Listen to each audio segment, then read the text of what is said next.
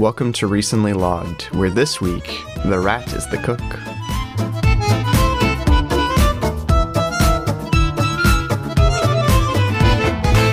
Hello. Hi. Here we are. Yes. I'm Robbie. And I'm Micah. And together we are Recently Logged, a film podcast. Sometimes. If you can even believe it sometimes. Our past two episodes have been about films, but not a specific film, which changes this week, Micah.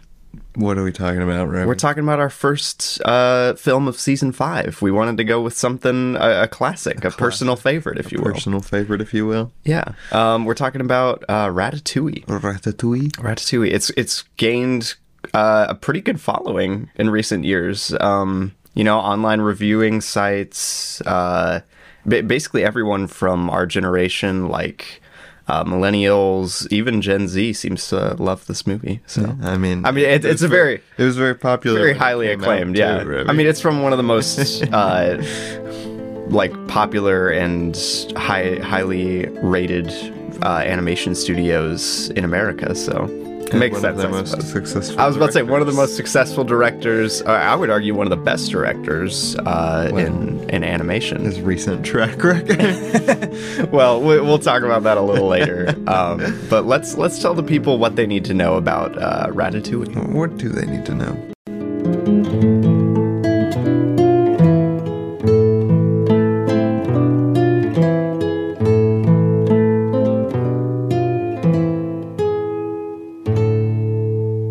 Ratatouille is a 2007 movie. There Will Be Blood, same year. Yes. Rated G, which is crazy. That is a little crazy. Like, not even that it's just a scary movie. No, not just that it's rated G, but there's like 0 G-rated movies that come out, you know? That's very true. Nowadays, there's almost never a G rating attached to a movie. That's pretty crazy. It is an hour and 51 minutes. Its little nice. IMDb description is: a rat who can cook makes an unusual alliance with a young kitchen worker at a famous Paris restaurant. Yes. As we've spoiled partially in the intro of this episode, the rat is the cook. It won Best Animated Feature Film at the Oscars. As it should. It was also nominated for Best Original Screenplay, As it Best should. Music and Motion Picture, Best Yes. Achievement in Sound Mixing, Yes. and Best Achievement in Sound Editing. Normally, I at least scratch my head at one awards nomination for a movie, but honestly, it kind of deserves all of them. Can't even be upset. Its cast features Brad Garrett, Very nice. Lou Romano, Patton Love Oswalt, Lou Romano. Ian Holm, Brian Ian Holm. Denny, Peter Son, and Very cool. and others. Very cool. Others are there. Others are present directed also. by Brad Bird, Yeah. co-directed by Jan Pinkava. Oh, I did not know this had a co-director. Jan He's probably an animation director. Pinkava, I would assume is how you would pronounce that, but I could be wrong. Original story by Jan Pinkava and Jim Capobianco. I have no idea. Yeah. And screenplay by Brad Bird and story by Brad Bird. Interesting. So was this based off of a book or something? I don't know. No, I don't think so. So it's just two guys came up with the story, and Brad Bird's like, "Hey, Yeah, I mean- I should make a movie." Well, no, I mean, there's usually a writing team. I know. for a I just movie. thought it was funny. Well, typically, if a director's writing the screenplay, you'll see even if it's just partially, you'll see the original authors of whatever they're using in the screenplay team, in the writing room. See, both the other writers, they're just Pixar writers. Oh, okay. Well, not just Pixar writers. I mean, yeah, they've they've only worked with Pixar, They're but I'm Pixar. sure they're very talented writers outside of that. I'll see on Letterboxd.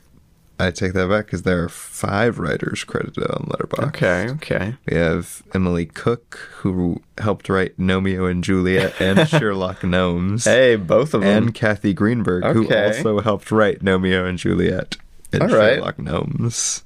They brought some of that Sherlock Gnomes heat I was- to I the was- Ratatouille screenplay. I guess that's 6 writers, dang, because we also have Bob Peterson. But you know, Pixar writing teams are always big. Yeah, that's true. I mean, it's an animated film. They go into production and pre-production very differently than regular features. Yeah, the score, Remy, do you know who did the score? Yes, I do, Micah, because it happens to be the entry in one of the greatest film composers currently working, Michael Giacchino. And it is the cinematography is by Robert Anderson and Sharon Cullen. Oh, cool. Co-cinematographers. Co-cinematographers. Again, probably not that uncommon on animated film. I was about to say, for an animated film, it's quite a bit different than a lot of like other films. Yeah, I was about to say I don't usually see co-cinematographers. I've only seen that like once in live action. But I guess it's probably pretty common in animation. Yeah. But yeah, that's all you need to know. That's the 2007 film Ratatouille. There was later an adaptation of the story that was hosted on the internet, which I don't know. I hadn't run this by Micah yet, but I thought maybe we could do a little blurb about it at the end. What? What? Nobody's thinking about it. Nobody's thinking about it. Nobody Okay. needs to hear that. Not a single person cares. Maybe we'll leave it shrouded in mystery then. No, I did a video on it on my YouTube channel. did you? You should go That's check right. that out. Yeah, it's called Ratatouille, the TikTok musical.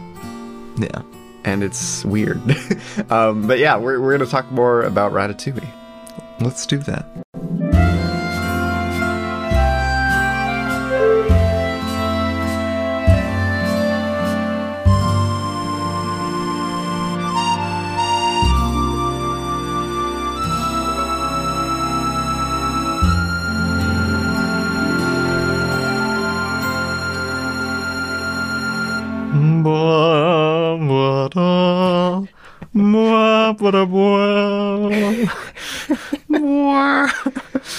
That was an excerpt from Michael Giacchino's masterwork of a score for Ratatouille.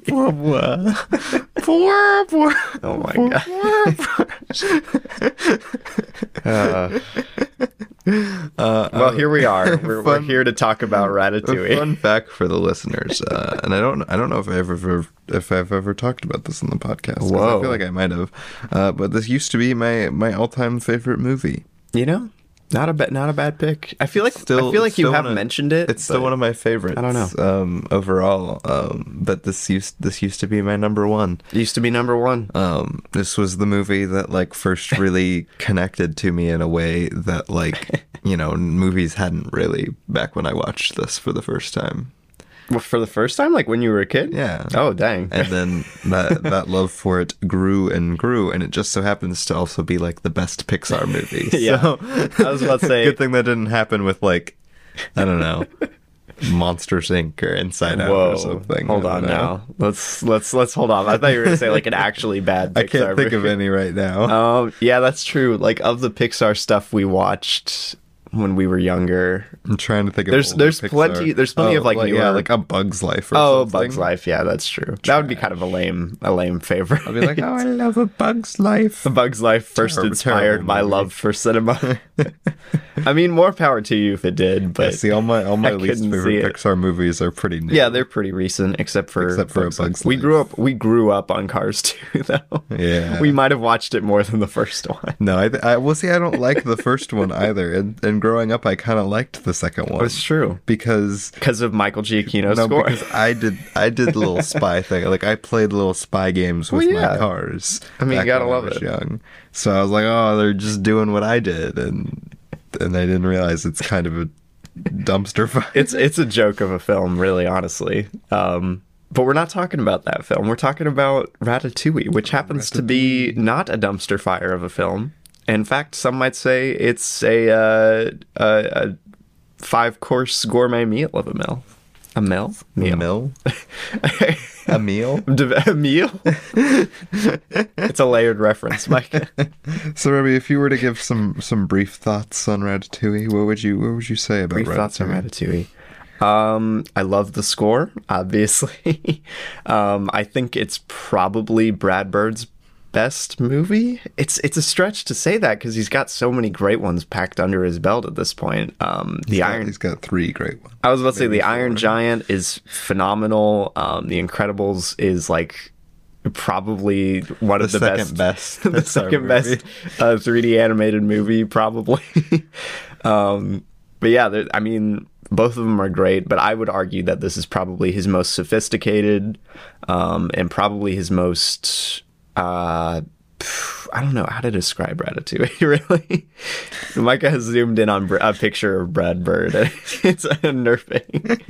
But yeah, I don't know. Ratatouille is a great movie. It's very well shot, I will say. I'm really surprised given, like, how they had to shoot, like, the visual things required of this movie. They shoot it surprisingly well. Like the fake camera movement are very consistent. The lens really choices. Nice. Micah, they're doing like a dolly pole thing in this. I was about to say there's a lot of like actual like in scene. I was about to say very sophisticated, very intentional camera movement that really works. It's got a brilliant screenplay. Like I said, I think it deserves definitely the nomination for best original screenplay, maybe even the win. But yeah, it's a fantastic movie. It's got a really nice message. It's got a great cast. I love it. Revy, you know what you're saying though. What? When you say that you think it deserved the win, you're saying for it best had a better original screenplay than like No Country for Old Men. Isn't that based on a book? Is it? I thought it was. Because I know There Will Be Could be Blood wrong. is. Yeah. I'm trying to think of the original screenplay. Because Zodiac's based on a book too, right? There's so many, technically. Yeah. There's so many good movies from 2007. There are. I was about to say 2007 is a great year for film. People don't like Sunshine. We did a whole episode on Sunshine. But what did you rate Ratatouille? What did I rate Ratatouille? I rated Ratatouille. I think nearly every time I've logged it, I either gave it a 4.5 or a 5. But I have officially landed on a 5 out of 5 rating. It's very good. Nice. What do you think of Ratatouille, Mike? What do I think of Ratatouille? I think Ratatouille is a freaking masterpiece. Well, yeah, probably. I think it really, really balances its characters and its tone and its pacing and everything brilliantly, while also having what I think is honestly the best presentation of filmmaking, like class essentially of Pixar. I genuinely think that this is the most classy and overall well directed and well cinematography and everything. All of the visual elements of that make a movie are just fantastic in this movie. You know what? I would argue that the only thing that really comes close is like Turning Red, which is kind of a weird comparison, but that's another really well visualized movie. Yeah. I think Remy is an amazingly interesting protagonist to follow along. Yes. I think the story is funny. I think it's engaging. I think it's like endlessly rewatchable. I think I don't know. I think its message is good. What is there to say? I think Ratatouille is a pretty darn perfect movie. It's funny because I think most people who have never seen Ratatouille, which is a very small amount of people nowadays, given the whole cultural resurgence a couple of years ago, and again, Pixar being a very popular quote unquote studio. Cultural resurgence. Shifriless just put out a video. Yeah, that's Shifriless. Yeah, I was talking more the TikTok thing, but yeah, that too. That wasn't people even falling in love with Ratatouille. That was just an ongoing joke. It was a bit that went too far. It was a bit that went too far. They did a comedic bit too close to the sun. Exactly. But yeah, it's what was I going to say? Something about Ratatouille. It's a very good movie, and oh right, if people hadn't watched it by now, they should go watch it because it's very good. Wow, amazing! I don't think that wasn't what I was going to say. No, you were saying something about like people who haven't watched the film. People who haven't watched. Oh, right. It was going to be about the premise, Micah, because most people who haven't seen this kind of usually scoff a little when you tell them the premise of the movie. It's a goofy premise. It is a goofy premise, and we keep talking about it like it's the most sophisticated thing on the planet. I just said it has sophisticated filmmaking. Yes, exactly. And I would agree. I just thought it was funny. The rat, he's the cook. The rat is the cook, exactly. Got your toe. That's such a good beat when Skitter's up on the roof. He's like, the rat is the cook. It's very good. It makes me want to see the rat everywhere. Oh my gosh. Should I be worried about this? about you. We didn't even mention it's like probably like the second or third funniest Pixar film. No, that's a given, man. This thing is hilarious. So funny, dude. Let's get a little bit more into like questions and stuff. Yeah. What's your favorite scene or sequence in Ratatouille? Oh my goodness, there's so many good Right? ones. I was thinking about this beforehand. Oh my gosh. I mean, I feel like you'd be amiss to not say the final like dinner rush. Oh, like, dang, that's what I was gonna probably like go with. it's the culmination of not only the plot but also like all of the score comes together. You get like the final suite. You get the most like vital and live camera work of the entire movie. You get Appetite. I was about to say, He's got a big ego. Appetite, and he's got a big ego.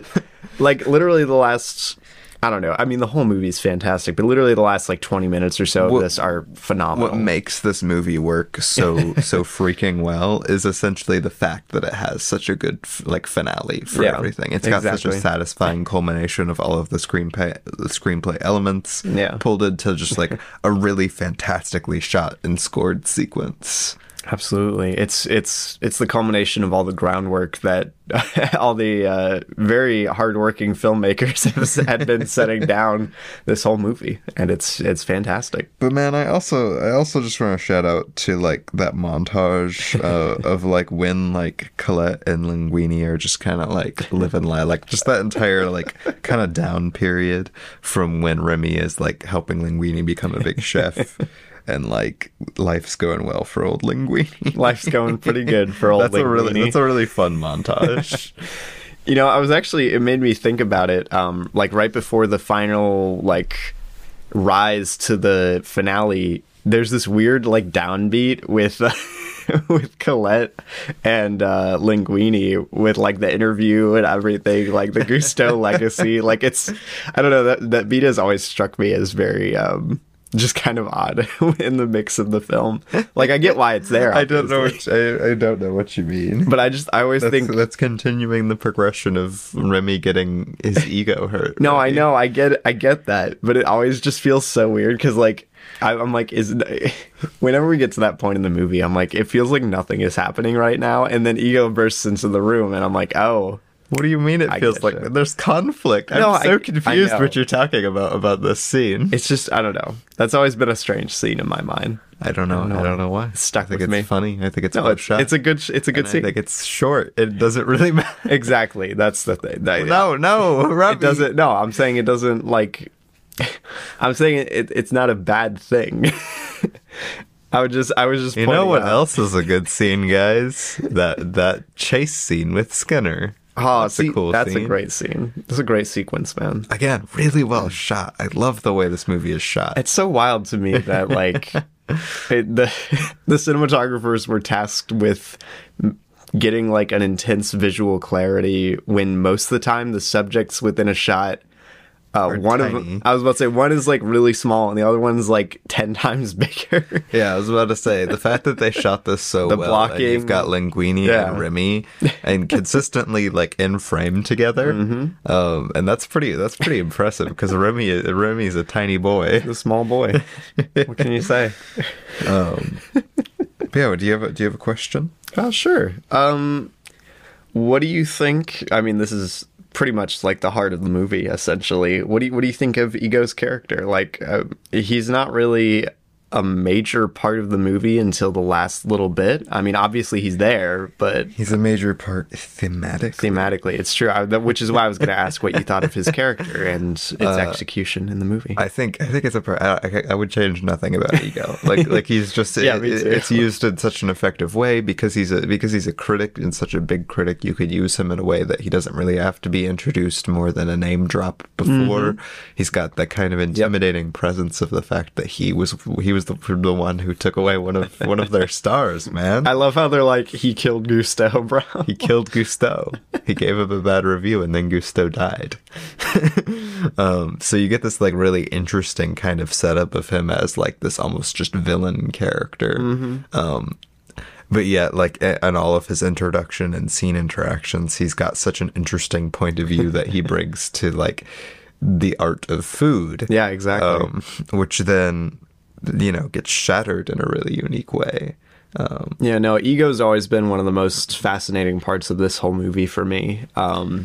Like for many reasons. But I really appreciate the, like, I don't know, the care and subtlety that goes into writing him, because he could have very easily just been like this kind of evil, yeah, I was about to say looming critic. They turn him into a really touching character. Exactly, because at the end of the day, he is a character who appreciates art. He had just gotten he had gotten into too much into his ego. Whoa, it's crazy. That's crazy. It's a movie all about ego, really. Remy's ego. Yeah. Ego's ego. Ego's ego. Linguini's Skinner's ego. A lot of ego flying around. But no, I think it really interestingly like connects, especially not only to kind of a lot of the subtext that the movie has to say about movies as an art form, but also really interestingly to Remy's character himself, because I don't feel like we get like a lot of protagonists like Remy. That's true. Because he's kind of a jerk. No, he is a lot of the movie. He's kind of a major jerk for most of the movie because he's got such a big ego about the art that he is especially good at. Yeah. And I think it just ties him down in a really interesting way to have a critic like Ego, and to end up making a dish like he does for Ego. Yeah, I was about to say Remy's artistic revelation and personal revelation like directly influences Ego's revelation, which is quite nice. I like it. It's a good screenplay. Who would have thought it? A darn good family food, Remy. Exactly. And maybe it makes for a darn good family film. Wow. Maybe food is just some kind of allegory for film in this movie. I mean, you could argue it's just an allegory for all arts. I know. I was just making it because the family food and the family it's film. True. It's true. Man, what a great film. Right? Like, I don't understand how you would write something like this, because it's not even that conventional of a plot structure either. It's actually kind of unconventional in a lot of ways, especially for a kid's movie. I mean, it follows pretty basic beats. It does, but the thing is, like, you go from Remy with his family, and you, like, I don't know, the inciting incident.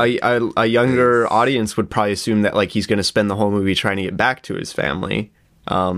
But then, like, it kind of moves on from there. They come back later. You have Remy being chased around the kitchen. Like, you think, I don't know what you would think, but, like, it's a very, not scattered, but it's a very not... It subverts child expectations. It subverts a lot of the expectations placed on animated films, because it's not a super, like... It's not a conventional animated film it's not structure. A conventional structure for but a film I don't think Brad Bird's ever done it. I don't think anybody's accused him of doing a conventional structure. The Iron Giant kind of is. Well, that's true, but that was like his first film. Yeah, I was about to say, which it works for that, obviously. But yeah, even something like The Incredibles takes a very unconventional structuring and plotting like method to most animated features out there. You know what's kind of funny? Is this is Brad Bird's like least, like, or most subtle film, and somehow it's so not subtle. Right? I was about to say, Mike, it has a guy named Ego. I think the reason this feels like his least subtle is it's probably his least political. That's true. Because this one he's talking about art. He's not talking about politics. Yeah, so it comes off as slightly more subtle than all the rest of his movies. Oh man, he's not a very subtle filmmaker. He's not. Which, you know, good. That's what I say. That's what happens when you work in the Simpsons for your whole career beforehand. Shout out to Brad Bird's work on The Simpsons. Good stuff. I'm trying to think of it. What do you think of Linguini as a character? Linguini, he's kind of an odd co-protagonist. Linguini's just like me for real, talentless and loveless for a majority of the movie. Day. He's got talent, Remy. No, he does have talent. Just not anything compared to the true talent Remy. Compared to a literal rat. Anyone can cook, Remy. Anyone can cook. It's true. But only few can be great. Yeah. Linguini is a really fun, like, co-protagonist. I don't know. You know, hold that thought.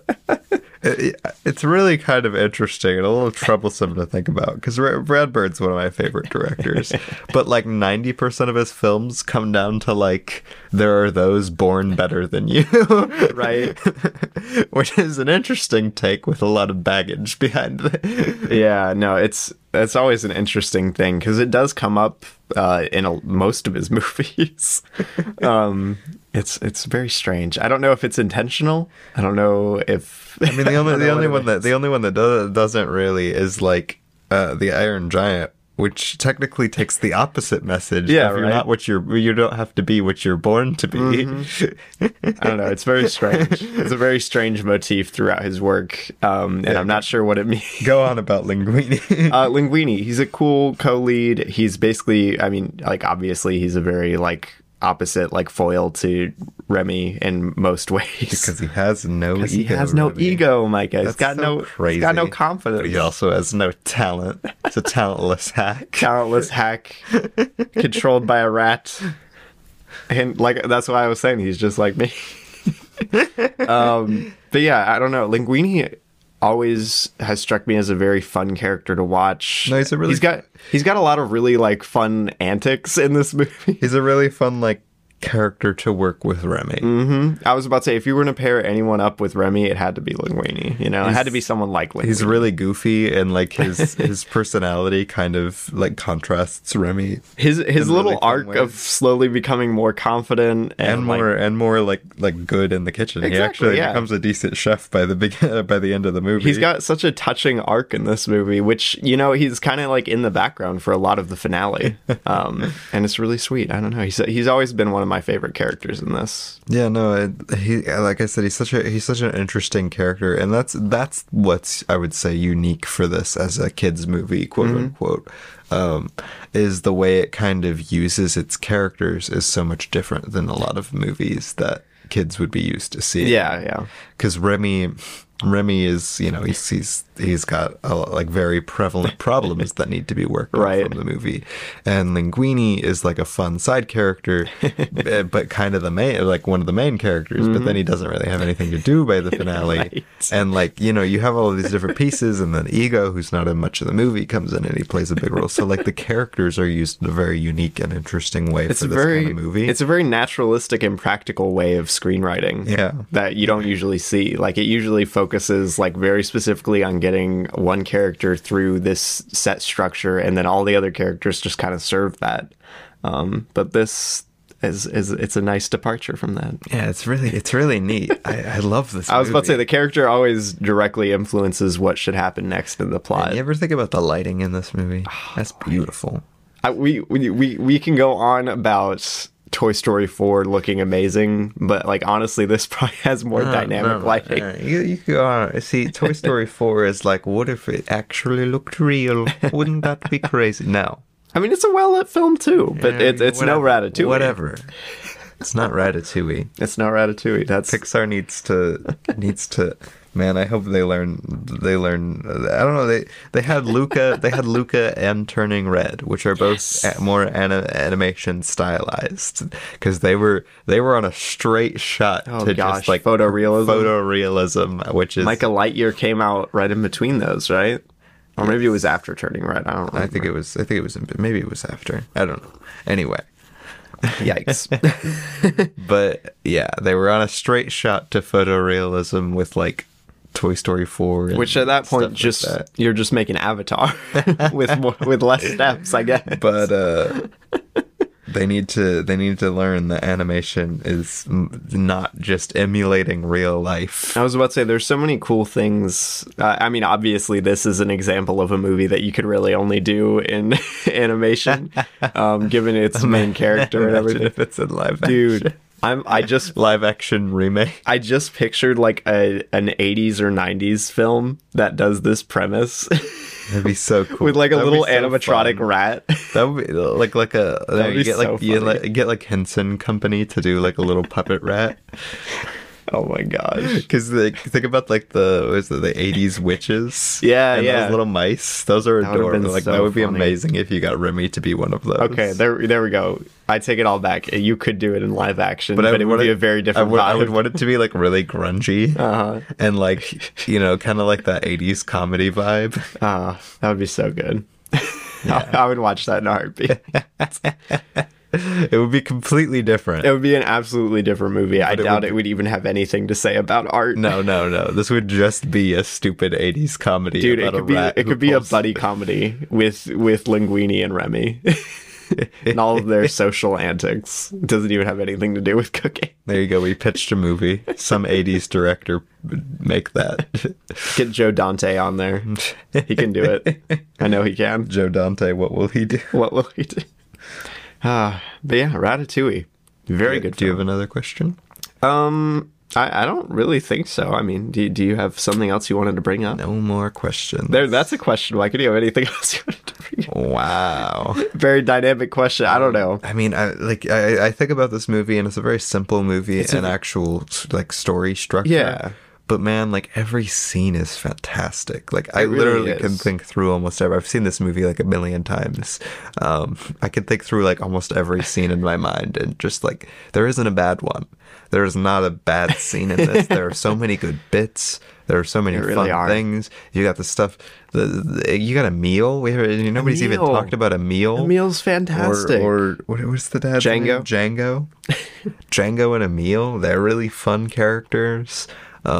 You've got all the stuff with like imaginary Gusteau. Like that's really fun and like a unique thing. Like, you know, what's up with yeah. imaginary Imaginary Gusteau? Gusteau. That's a great bit. That's a great thing.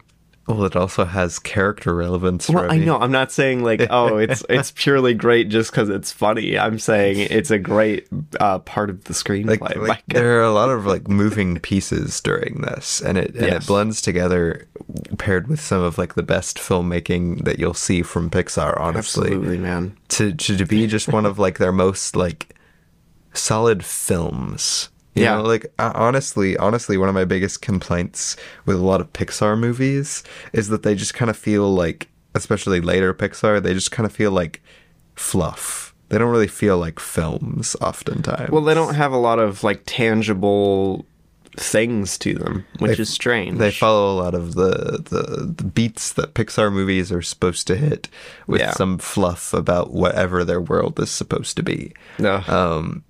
But this movie not only has really fantastic world building in how it goes about introducing you to the rats and to the cooking world, but it uses its character, like each one of its main characters, in such a unique way to progress Remy as a character, each one kind of bringing their own ideas, whether it's like imaginary Gusteau or Skinner or Colette or Linguini or Ego. They all challenge Remy's ideas and ideals in some way. Yeah. Man, you just said Skinner's name again, and I was like, oh, I love Skinner so much. Like literally, think about Such that. a great Think about that, character. though, Remy. Literally, every single one of the characters essentially brings some new idea that challenges Remy's worldview, Well, yeah, exactly. and yeah. it kind of builds to again the culmination of him letting go of his ego. I was about to say that's why the conflict between all of the different characters is so interesting, like all of the time, which is insanely impressive from a screenwriting perspective. The fact that Skinner and Remy have this like duel of fates thing going on, it's great. It's an amazing. I don't know. It's just an amazingly like well-crafted movie. I don't know how you would write something like this, I don't know, man. let But- alone direct it. You know. yeah, and then it's just directed so well, and it's shot so well, and it looks so good. Micah, it has, like, I would argue, probably the best Pixar score. And it's got a fantastic score, and it came out just in the right time, I think, when Pixar was still doing like cool stuff with their animation, but it didn't look bad. Like it's early enough that like it's still in like a little bit more of their unique era of animation.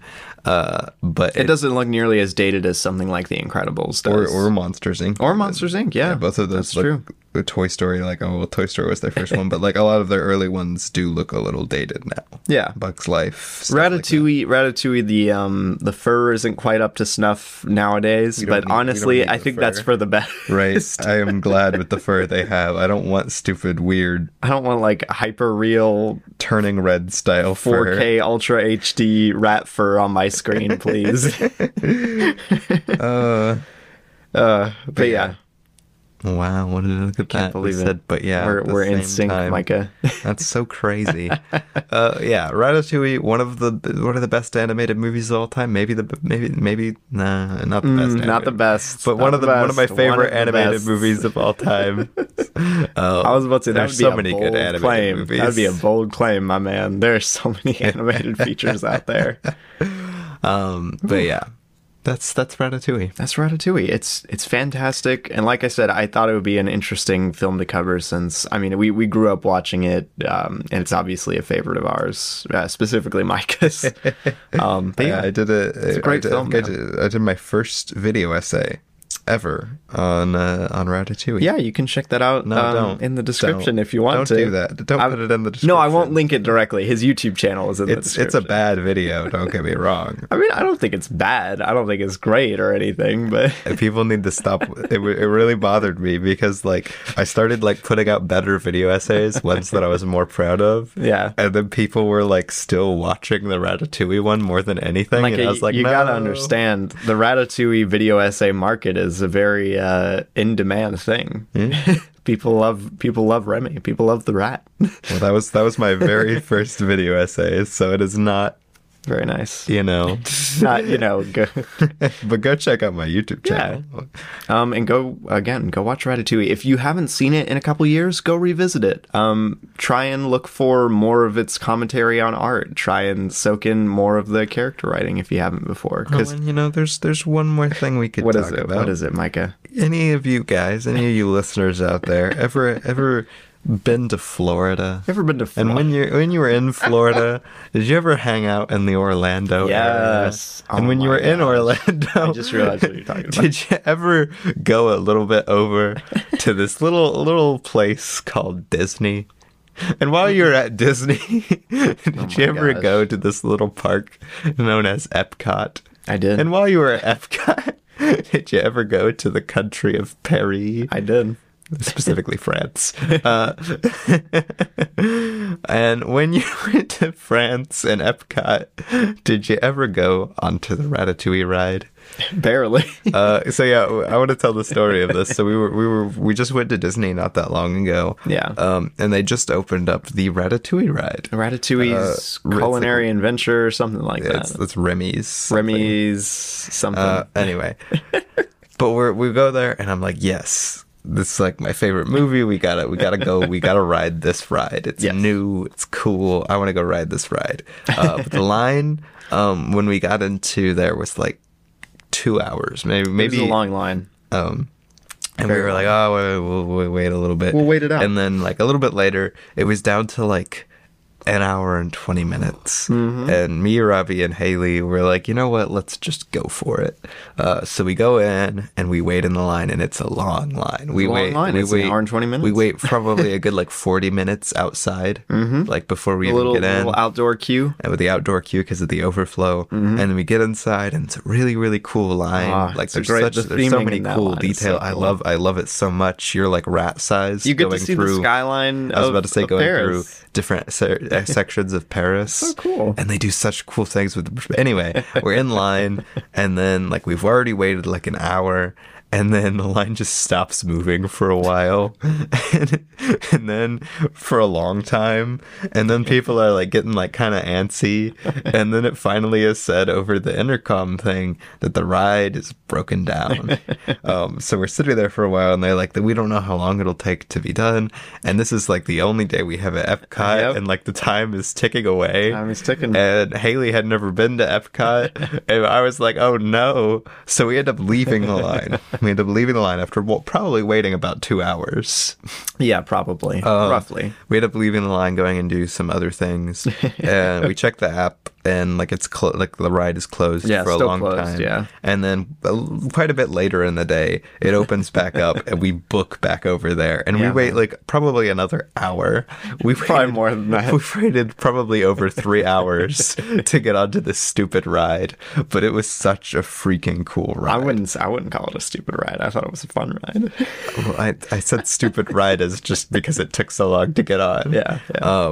But man, the theming of it and the technology they used on the ride, you ride on the backs of little rats as they run through the kitchen, and it's so cool. Dude, that ride would have terrified me as a child. It's such a cool ride. You're crawling like under cabinets and stuff and like shelves, and there's like these little rat eyes that peek out from behind the boards. And I'm like, the perspective and stuff, the technology they got. Cool. It's so cool. Literally. Because they used like a blend of like screens and projections and different actual massive sized props. Dude. Like one time I literally thought like literally that was one of the wildest moments sitting in the cart, Disney and World. I swore that that was a screen in front of us. Like it just looked like a screen, and then we drive through it. We drove right through it, bro. And I was like, what? Like it shatters and you drive just boom, it's so crazy, man. Anyway, that's a little side tangent, but just go ride the Ratatouille. If you're ever in the Florida area, oh my gosh, I would suggest paying to go to Epcot. Yeah, absolutely. That's a great ride for any of the Ratatouille lovers out there. Yeah, that was really cool. And I also sold a bunch of little Ratatouille like merch things. I got a little pen that my girlfriend bought for me. There were these little like magnetic rats that you could get to sit on your shoulder. I wish I could have gotten one of those. I wasn't going to spend the money. Yeah. But yeah, such a cool thing. Apparently, the Ratatouille Renaissance, the Ratatouille-sance, if you will. The Ratatouille-sance? The Ratatouille-sance has been ignited further by the addition of the Ratatouille ride. It's a great ride. It's a great ride. But yeah, that's all of our thoughts. That's all our thoughts on Ratatouille. It's a frickin' masterpiece. It's a great movie. I wanted to start off season 5 with a great movie, and we did, Micah. There you go. Can you believe it? Go check it out sometimes, guys. Absolutely. Let's get into our What We Watched segment.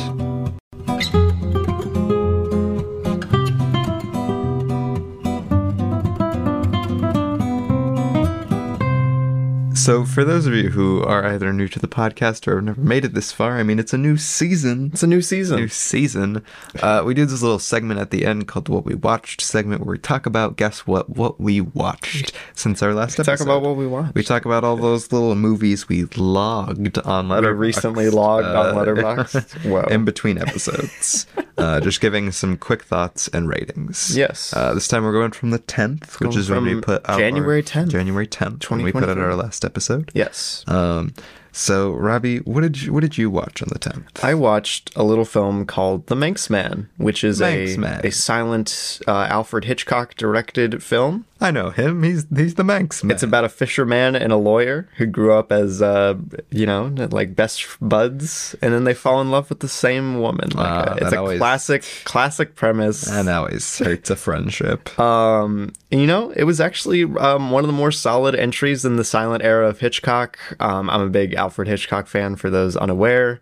And this was really fun. I really enjoyed Carl Brisson in this. He gives a great performance. And it's just a fun story. I liked it. Neat. I gave it a 4 out of 5. Well, on the 10th, I watched Once Upon a Time in Hollywood for the first time. Probably a bit better. Very, very good, but I'll talk about that later. Whoa, crazy. All right. On the 11th, I watched a little film. I wasn't done. You have more on the 10th? Also on the 10th, I watched Shrek 2. Just watching movies, I guess. Yeah. That's crazy. Which is a fantastic little film. Shrek 2, It's just fun. It's goofy. We've talked about it before. We did an episode on it. It's such a good movie. It's a great film. I gave it a 5 out of 5. I also gave Once Upon a Time in Hollywood a 5 out of 5. Very nice. Very nice. Okay. I said you watched a bunch of films. I watched 4 different films on the 11th. Wow. First one was Blackmail, another Hitchcock film. I believe this is still silent. It might be an No, okay. You don't remember? I don't remember, dude. Blackmail was the first film he did with sound. and it's not good. I gave it a 3 out of 5. It's not like terrible, but it's like, I don't know. It's very dry. It's a very dry movie, and I was not loving it. But yeah, I give it a 3 out of 5. And then I watched Juno and the Paycock, which is probably Hitchcock's worst movie. It's another one that he did with sound. It's an adaptation of a stage play. You can definitely tell. And it's not good. It's very boring, unfortunately. I gave it a 2 out of 5, which a very rare, like, negative rating for me. I don't usually watch... I don't think that many bad movies. Robbie has been in an interesting era lately where he just gives everything good ratings. Like, I'm watching good stuff. No, it doesn't matter. I don't think I've seen him give something lower than a 4 in forever. I just gave Juno and the Paycock a 2. I know, but I don't think I've seen you outside of those give something a 4, less than a 4 in forever. It'll be like the most mid movie, and Robbie's like, but it's a 4-star movie. Wow. Well, I happened to watch another not 4-star movie on the 11th, Micah, called The Skin Game, another Hitchcock film, pretty much right after his transition to sound. So it's a little later on than something like Blackmail. But it was pretty good. I don't know. It wasn't great, again. But the drama was more interesting than something like Juno and the Paycock. So I enjoyed it. I gave it a 3 out of 5. That's so crazy. On the 11th, I watched Django Unchained. Django Unchained. Which, Once Upon a Time in Hollywood, was my first Tarantino movie. Yep. And it interested me enough to go check out a second Tarantino movie. Isn't that so crazy? And Django Unchained was really, really good. I really liked the direction. I thought it was a really good blend of like the more goofy elements of Tarantino with the kind of more serious story. Jamie Foxx is giving just such a good performance. Christopher Waltz is really fun. The action's really, really good. The pacing is surprisingly good for what it's doing. And yeah, it's a really great movie. Great film, Micah says.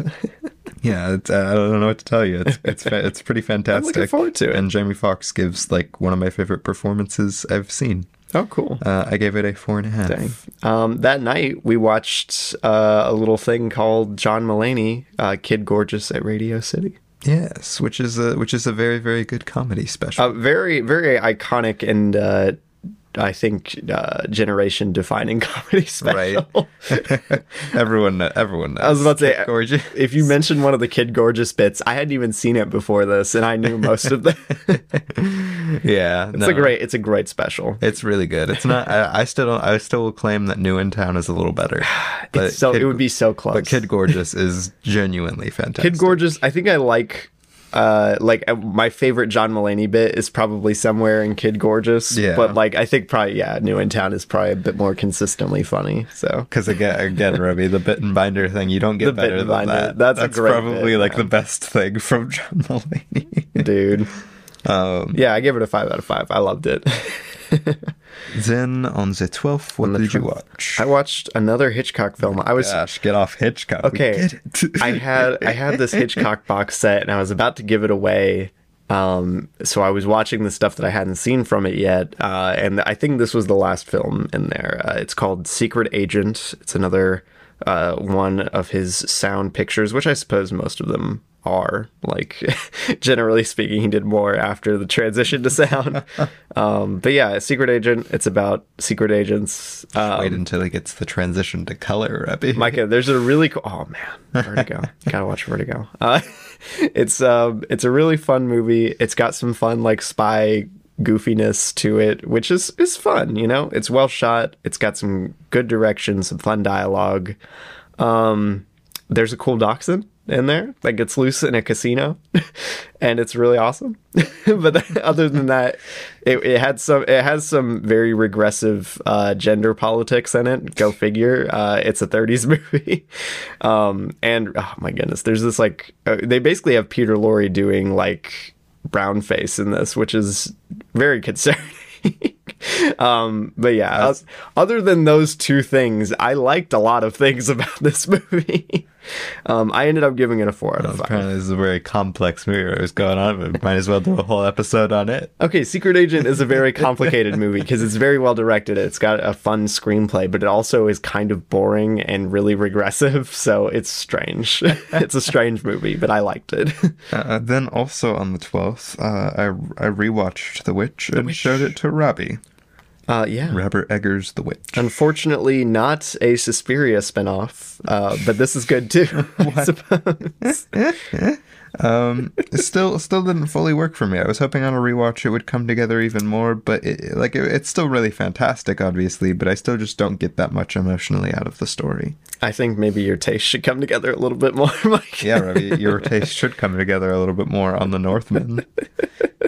This is not better than The Northman. The Witch is really like one of the best horror movies I've seen probably in recent years. Is it really a horror movie? It is. I would argue it is. It's like a thriller. It's okay. Well, it's like a thriller. Let's see what Letterboxd A little says. farm It says thriller. mystery, horror, fantasy. Robbie, they drama. throw horror on everything. Literally, you could go to horror and there's like Chuck E. Cheese or something. Go to Ratatouille. It's listed under horror. They wouldn't be too like far a off. Quiet Place horror. The Menu Well, horror. Quiet Place obviously isn't horror. But yeah, The Witch, I really enjoyed Train to Busan. it. It's very well directed. I loved Bodies. Okay. I loved how it was written. I loved how it was shot. I loved how it was directed. I'm incredibly shocked that actors this young gave this good of performances. There are some fantastic I performances. loved the use of imagery that this has. I loved how scary it was. Anya Taylor-Joy's performance, fantastic. I loved the atmosphere. I loved just about everything about this No, movie. it's a great movie. Don't get me wrong. The lighting especially. It's yeah, an the insane, lighting. it's an Oh, insane debut film, for sure. Yeah, this is a debut, dude. Isn't that crazy? I think that's crazy. I gave it a 5 out of 5. I adored it. Thought it was great. I gave it a 4 out of 5. I think it's pretty great, but it just doesn't fully, I don't know, it could have been better. Fair enough, yeah. You watched a couple more things. Yeah. On the 13th, I watched 8th Grade. 8th Grade. Bo Burnham. I had Bo Burnham. bought the movie a while ago, and I had never really checked it out. And then my mom was like, hey, you want to turn on a movie? And it was like midnight, so we wanted to turn on something not too long, and this wasn't too long. So we turned on 8th Grade. Turn on 8th Grade. Mike is like, let's turn on a movie with my mom. And it was 8th Grade. And it was really, really fantastic. Well, she wanted to see it. I know. That's what I was waiting on to watch it. She said she wanted to watch it. So I was see. like, okay. I see. But it was really, really fantastic. I didn't know what to expect, but man, the performances are really good, and just the writing really, like the movie just really, really, in an empathetic way, understands what it's like to be in middle school, which is not a pleasant experience. Not usually a pleasant experience. But it's really empathetic, and it's really sweet, and it's funny, and it's very well directed. I got super emotional from it. Bo Burnham also directed a funny movie? It also got me like anxious, which very, very, very few movies have ever done, which I think is a big feat, especially being that it's about a character with anxiety. There you go. So I don't know. I think it's pretty darn fantastic and really, really sweet towards what it's doing. Well, there you go. And I gave it a 5 out of 5. I can't wait to see it. I'm really honestly pretty shocked that you gave it a 5. I don't know. I'd heard like good stuff about it, obviously. And I mean, it has a 3.8 average. I was about to say several of my friends have given it 5. Hey, I mean, more power to them. I want to see it. I'm looking forward to it. Then next on the 14th, I watched Kill Bill Volume 1. Volume 1. Another, again, I was like, oh, Once Upon a Time in Hollywood was good, and Django was good. Maybe Kill Bill will be good. And Kill Bill was good, but it wasn't like as good. Kill Bill was good. I did not really I was nowhere near as big of a fan of it as Django or Hollywood.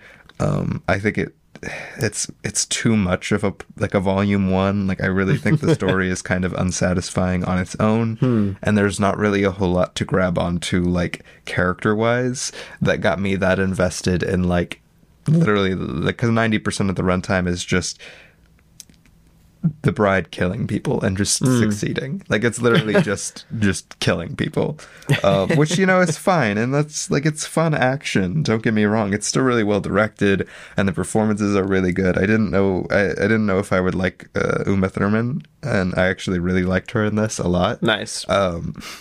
But like, it's just an odd movie and like not very satisfying to get to the end of. It really makes me want to watch Volume 2, though. I'm sure I would probably like this better once I watched Volume 2. Well, there you go. Like, the actual technical qualities of it are still pretty good. I just think the writing is definitely the weakest out of those three that I had watched. I give it a 4 out of 5. Very nice. The Tarantino saga continues. After that, on the 15th, we watched a little film called Tar. You might have heard of it. We didn't mention it in our year wrapped thing for 2022 because we hadn't seen it yet. But now we've seen it. Lydia Tarr. Lydia Tarr. The greatest character in fiction. Yeah, probably. Kate Blanchett. Kate Blanchett. Kate Blanchett. But no, I was really excited for Tar. I'm a really big Kate Blanchett fan. I am too now. I really love movies about classical music oftentimes, and this also just looked really sick. It is really sick. And it was really, really fantastic. Lydia Tarr is such a freaking interesting and fun character. Lydia Tarr is real, Mike. The direction is really fun. It's such an interesting and like contemplative character study. It really is. I was so surprised at how like much it takes its time, and it's like so. I don't know. It's a very meditative movie. And Lydia Tarr is just such a captivating character here. I don't think it's a perfect film. I think there are some things where the pacing doesn't fully work because like it's a slow movie. Obviously. And I don't care about it being a slow movie, but there were times that I felt a little disconnected from what it was trying to do. Interesting. So it's not perfect, but man, like Kate Blanchett as Lydia Tarr is honestly, like, genuinely, I know everybody makes jokes about it because, again, really fantastic characters are easy to make jokes I was about to say easy to mock. But Lydia Tarr is literally one of the most interesting characters I've seen put to screen in a long time. I could watch so much of her. I want to know what happens next. I want Tar 2. I was about to say Kate Blanchett is going like full Daniel Day-Lewis here and just like delivering one of the most like captivating things I've seen on a screen recently. Yeah, like you literally just don't want to look away from what she's doing. Man. Like I put it in that tweet. It's so much more fun watching vaguely evil women than it is vaguely evil men. It's true. I do want to shout out the editing in this too, which was very good. But yeah, making movies about music is like a cheat code, I think, to making a good movie. So. Originally, I had in mind, I was like, oh, I'll be able to put my "she did nothing wrong" kind of review, but then the movie goes on, and I'm like, oh no, she did lots of things wrong. I can't use that. But yeah. Very good movie. I gave it a 4.5 out of 5. I give it a 5, dude. I adored this. I thought it was great. I loved the atmosphere. It's a great movie. Gotta love it. Then on the 15th, I watched Curious George. It was the first time I had watched it in like a long time. And my girlfriend wanted to show it to me. Yeah. And you know what? It's a darn fun movie. Certified baby classic. Its animation is kind of cheap looking, which makes me a little sad. But it's really fun and inventive for what they're doing it with. It's a weird as heck like vocal cast. Like, that's seriously funny. I really want to watch it again. I'm excited. It's got Frank Welker in it. Oh, cool. He voices George. Nice.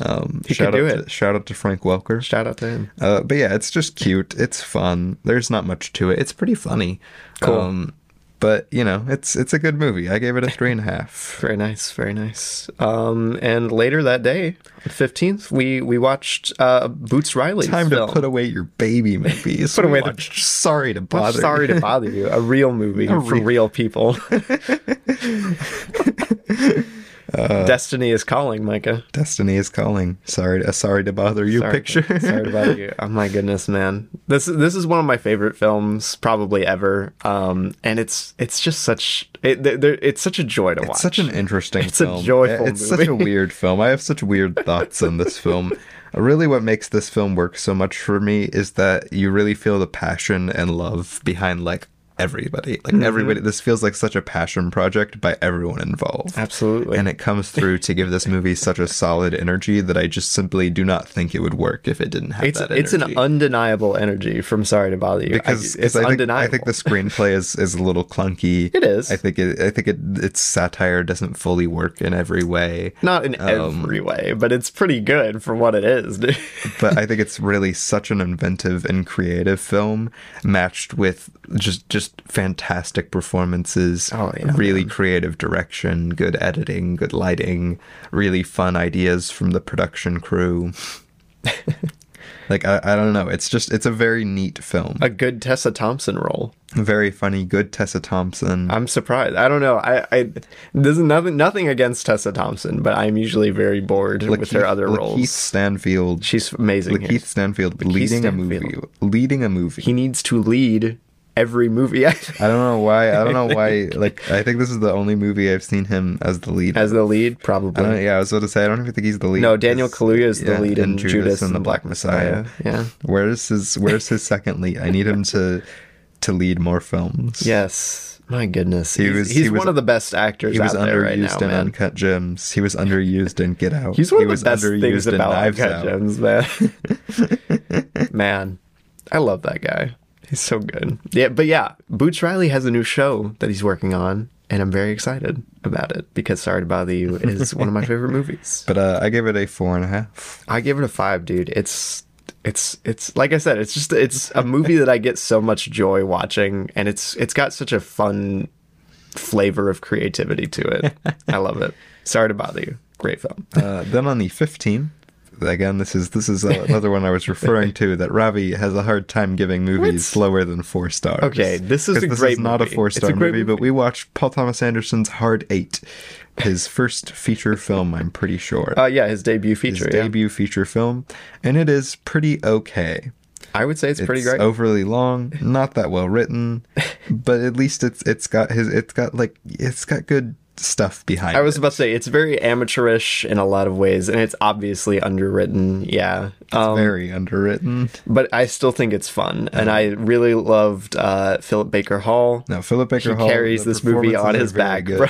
But the pacing is kind of wonky. The writing is kind of wonky. The writing is wonky. The direction isn't even fully there. I don't think the cinematography is as good as it could be. Okay. The score isn't as good as it could be. Stay away from Robert Elswit, Micah. He's great. He does good work. It is a fun movie. It is a fun and pretty decent debut film. You can feel a lot of the things that would grow to become powerful director Paul Thomas Anderson. Yes. But this is not that powerful of a film, and I did not get that much out of it. There's a lot of really good scenes. Yes, there are good individual separate scenes. Yeah, it doesn't gel as well as I want it to. All of the conflicts with Samuel L. Jackson at the end are very, very cool, and it's almost like the movie should have just had more to do with Sydney and less to do with I think Clementine. I think it dedicates too much time to John and Clementine. Obviously, I think that's its biggest problem. Yeah, it needs to be Sydney. I was about to say I want the conflict to be more about Sydney. Well, that's the thing. There isn't much conflict for most of the movie. It just kind of meanders around, and then there's a weird conflict, and they're like, "Oh, you killed his dad," and it's like, "Oh,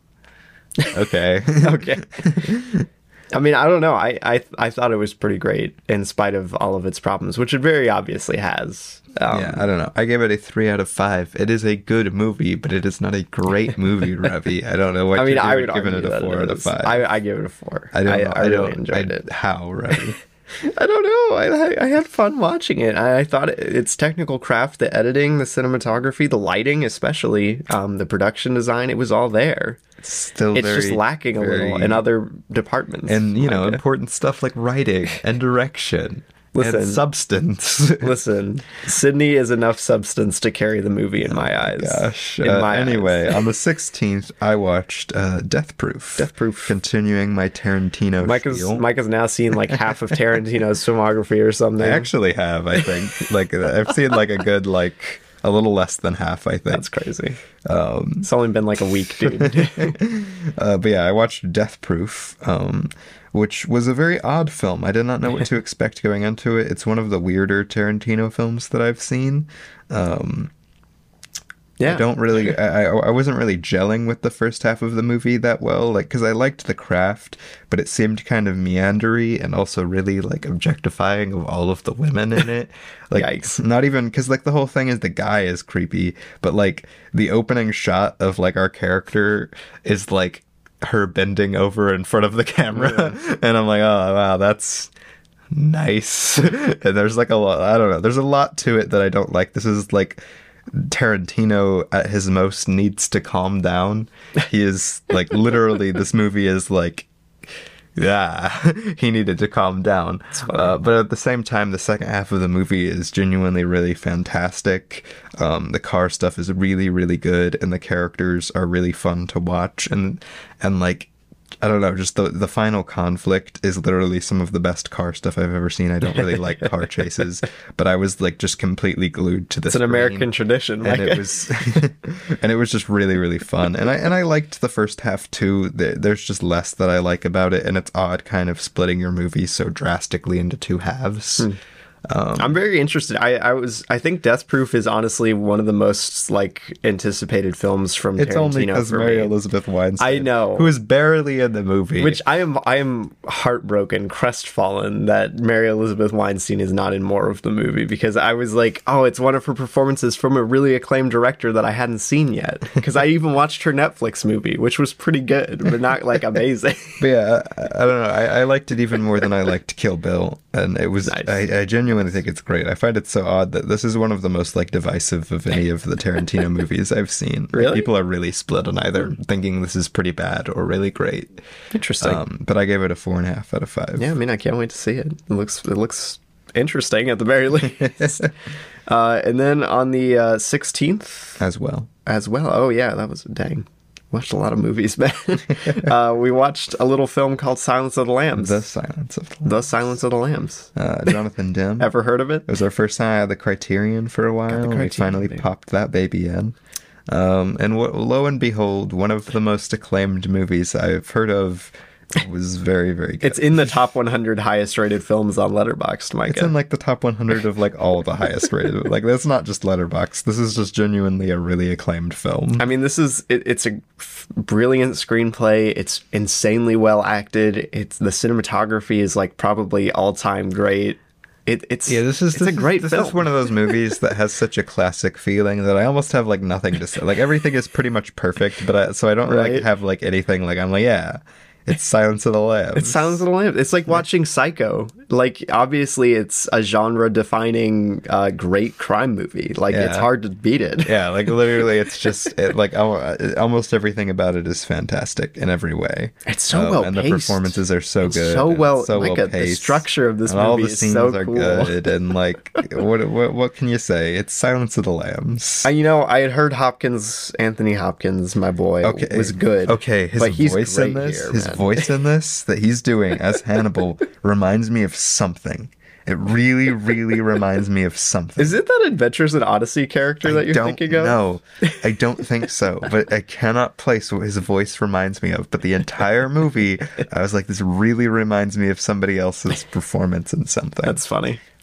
But yeah, Silence of the Lambs. It was our first time watching it. 5 out of 5. 5 out of 5. Jonathan Demme, best director, is what I said. Then also on the 16th, I rewatched Once Upon a Time in Hollywood and showed it to Robbie. I saw my first Tarantino film, and I think it's such a neat film. I love what it's doing thematically and pacing wise. Its story. I can't believe people think this is like a nothing movie. Right? Like, it has no point, when I feel like it very clearly has a point. I was about to say, the ending of this movie is way more cathartic than I thought it would be. And like, I think it's man. really interesting what they do with like the actual story, and people being like, oh, but why use an actual story? I think that very seriously ties it to the fact that this was the first film that he did without Weinstein. Yeah. Or Weinstein. Weinstein. Which, I think that brings some very serious context to the film. That makes it a very interesting contemplative ride, while also just being a fun, goofy little glowing movie. Austin Butler kind of swoops in, steals the show at the end. Austin Butler's really great. Man, like, this might be my favorite Brad Pitt role, which is saying something, because I love Rusty. Yeah. But like honestly, this is like on the same level, which is crazy. Yeah, no, he's giving a fantastic performance here. Yeah, man. If Tarantino's other movies are anything like this, I think I'm really going to enjoy them. So Yeah, it was great. On a rewatch, I still gave it a 5 out of 5. I also gave it I think it's pretty darn perfect. I wouldn't change anything really. Yeah, I mean it's such a cool example of like, you know, like true fiction, that kind of thing, like based on real events. But this is like a really neat way of going about. Yeah, well, it makes it instead of just being like, oh, what if we based it off of these events and then changed things? Yeah, it makes the fact that they changed things like the point. Yeah, that's the whole point of the movie. The thematic point of the movie, which is really cool. It's a really cool movie. But yeah, that was the last thing we watched. Now we're here.